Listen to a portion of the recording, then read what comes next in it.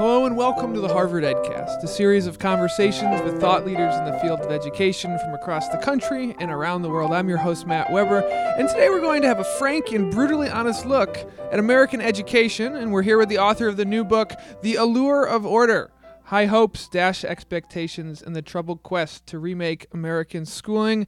He is an assistant professor of education at the Harvard Graduate School of Education and also a former professor of mine, so if the questions aren't good, it's really his fault. And yes, that's me not being accountable. Welcome to the EdCast, Jal Mehta. Hi, Matt. Thanks for having me. So, Jal, the title of your book, obviously, High Hopes, Dashed Expectations. You've written op-eds recently, Why American Education Fails. Another one, Teachers, Will We Ever Learn? Is it clear to us that you're pretty, you're mad as hell and you're not going to take it anymore? Well, there's a fine line between trying to honor the good work that's going on out there with a lot of teachers and thinking about what it would take to create really systemic improvement. So I grew up in Baltimore. Baltimore's a really divided city, as you probably know. And the opportunities that some kids in Baltimore had and the opportunities that other kids in Baltimore had were just radically different. And so what I'm interested in thinking about is how we could take the system we have and make that so that in 5, 10, 15 years from now, that would not be the case. And I think that will require kind of whole-scale reform. And so I do not get to title my pieces and sometimes have little tiffs with editors who are trying to drum up eyeballs for the pieces, but they are right to capture the fact that I do think that we need some large scale changes. Your book is really fascinating in the sense that it takes a very historical perspective of where education reform has been in the past, where we are now, and where we're kind of going. And you mentioned sort of repeating our own mistakes. Talk about the 3 times we've sort of tried to look at rethinking and remaking American education. Sure. So the school system was created about a century ago in the progressive era, and the dominant ideas at the time were they came from Taylorism. So the model was the factory, and the idea was that if we could just sort of set the right ends, create enough incentives for teachers, that the system would improve and students would get what they needed. And if you look at the editorials written in the teacher magazines in 1912, they say, too much testing, not enough, we're not capturing the creativity of learning. It's really like all of the same stuff. It's 1912. 1912, yes. 100 years later. It's really a lot of the same stuff. So I argue in the book that the core of the problem is that we have people who are far away from classrooms trying to exert pressure, and they think that if they exert pressure, practice will improve. But teaching is very difficult, and it's not easy to standardize, and more importantly, it's not easy to improve. And so the kind of thesis of the book is that the inability of teachers and the teaching force to develop a strong profession, that basically kind of weak profession leads to wildly unequal results when coupled with high levels of poverty, highly decentralized country, which in turn leads policymakers to intervene. So if you're a policymaker in Detroit or Cleveland or Baltimore or Chicago and you look out and 50, 60% of the kids are graduating from high school, you're going to try to intervene. But if the way that you intervene is by raising the stakes, then the very people who you need to implement your reforms, the practitioners, are going to be angry with you. And that's kind of the spiral we're in, this sort of spiral of mistrust between policymakers and practitioners. And that's what we need to get out of if we really want to improve the system. And you mentioned that teachers, they're sort of resistant to top-down mandates, and a lot of the policymakers are far detached. And I remember taking from your class just how much you emphasize always the importance of professionalization and how the teaching profession is a sort of semi-profession. Explain a little bit more about that, and what is it that will take America to actually get around making this a real pure profession? See, you learned a lot in my class. I was listening. That's fantastic. I took your class in order to be good about the EdCast. That's fantastic. So professions generally have a knowledge base, which is the root of their expertise.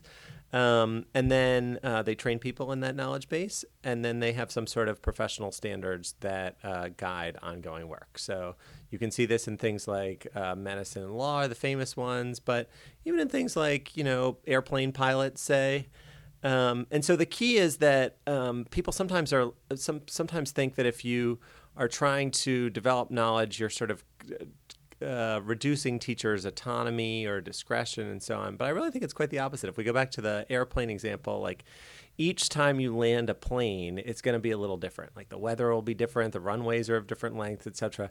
But you're doing that within a kind of set of norms with a set of tools that sort of explain how you would do that. And so I guess the argument about teaching is that it's still much more kind of highly individualistic and idiosyncratic than that. That there are a lot of really great teachers out there, but essentially they have mostly had to figure it out on their own.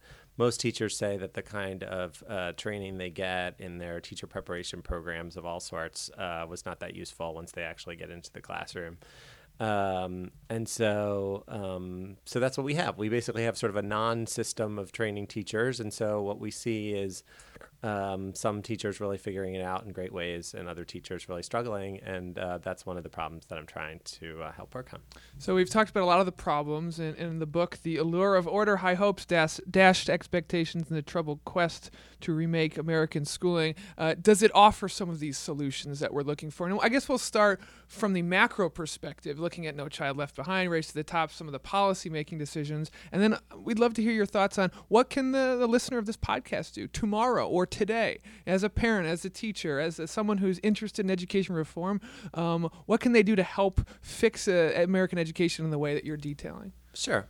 So just on the policy level first, just to sort of pick up right where I just left off, if the problem is sort of lack of professionalization, that's something we could work on. We could raise the standards by which teachers, for entering teachers, we could have, I'd like to see programs that connect the teacher preparation part, which is generally the first year, and the induction part, which happens in the second 2 years. Boston Teacher Residency, which I'm doing some work with, has this model of kind of creating schools, which are teaching hospitals, which train people how to teach. So there's a lot of things you could do, create career ladders, let more advanced teachers mentor newer teachers. And so there are a lot of possibilities along those lines. So that's sort of one bucket of stuff. Second bucket of stuff, probably not surprisingly, has to do with poverty. Schools continue to be kind of highly unequal by race and class, and there have been a range of examples through the years of social agencies and schools working together to try to take care of students' needs both during school and after school, and those things tend to get dichotomized in the debate. Is it really schools or is it really out of schools? It's clearly both, and clearly like sensible policy would tie those things together. So at the policy level, there are a fair number of things that we could do, and a number of things I've described are things that other countries do or that you can see in places in particular states and cities and so on. So it's not like there aren't examples. In terms of your listeners and what they could do tomorrow, I think there are a lot of things they could do. I mean, one thing to do is to try to find out whether your child is essentially on track to go on to whatever kind of post-secondary credential you think would be good for them. So, like, for example, there's research out there which shows that if you don't take algebra by 8th grade, you're unlikely to be able to go to a 4-year college. So if you're the parent of a middle school kid, it's worth going to your school and just inquiring about which classes your kids are in, what's going to happen after the classes they're in, what will follow from that. So there's a lot of you can exercise a lot of agency, and I think one reason why some schools work really well is because parents, not in a kind of disrespectful way, you don't want to be the parent who's like always at the teacher's throat where they never want to see you coming, etc. But I think it's parents have the right with their children to kind of respectfully inquire whether the path that their child is on is likely to lead to the outcome that they want. And I think that that's one of the kind of hidden pieces of cultural capital that upper middle class parents know that everybody should know. There's no reason why the sort of rules of the game shouldn't be kind of transparent to everyone. Jal, where can people get the book? And then is this book for anyone interested in education reform? Is it geared towards a specific sector? How can we buy this? So as they say, like anywhere that books are sold, probably the best place to get it is from Amazon.